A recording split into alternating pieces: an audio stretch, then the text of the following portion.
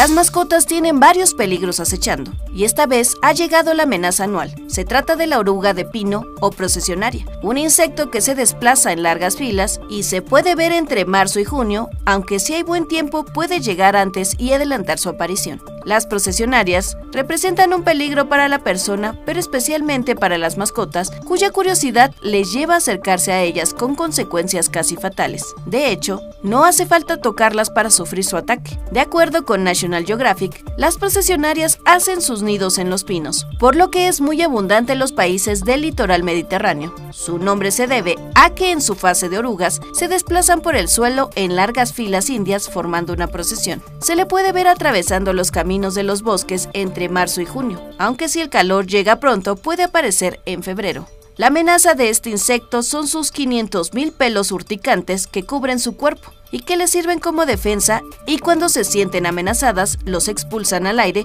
como si fueran dardos, por lo que no importa si no las tocas directamente. Los pelos denominados tricomas contienen una toxina llamada taumatopina, que puede provocar reacciones anafilácticas desde escozor hasta la muerte. Las toxinas afectan a los perros y otras especies, por lo que puede ser un peligro para las mascotas que con curiosidad juegan con ellas y se las pueden comer, teniendo un gran riesgo de muerte. Por este motivo es que se le tiene que prestar atención, y más si se vive o se pasea por lugares con presencia de pinos, o en los lugares con mucha hierba, procura no sentarte o pasear debajo de esos árboles.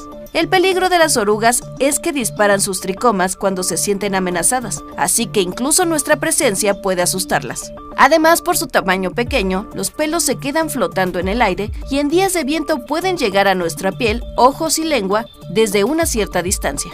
Si tu mascota entra en contacto con ella, puede causarle irritación, hasta reacciones anafilácticas muy graves. Las mascotas con mayor riesgo de sufrir un cuadro grave son las que sufren problemas respiratorios o cardíacos, por lo que deberán acudir a urgencias. Es importante no frotar la piel, ya que se puede extender el área afectada. Para aliviar la irritación, se puede echar agua sobre ella y buscar asistencia médica. Trata de que no se talle la zona afectada y manejar a la mascota de ser posible con guantes. En un escenario grave, si la mascota ha ingerido la oruga, la toxina puede provocar necrosis, es decir, muerte celular, en la lengua y en la garganta. Algunas señales de alerta son inflamación del hocico, salivación excesiva o que se empiece a rascar frenéticamente. En estos casos, el animal tiene el riesgo de morir en un plazo de 2 horas, por lo que se le debe llevar a un veterinario y durante el viaje aliviar el picor con agua, evitando que se rasque y empeore la situación. Sigue escuchando información útil en Uno TV.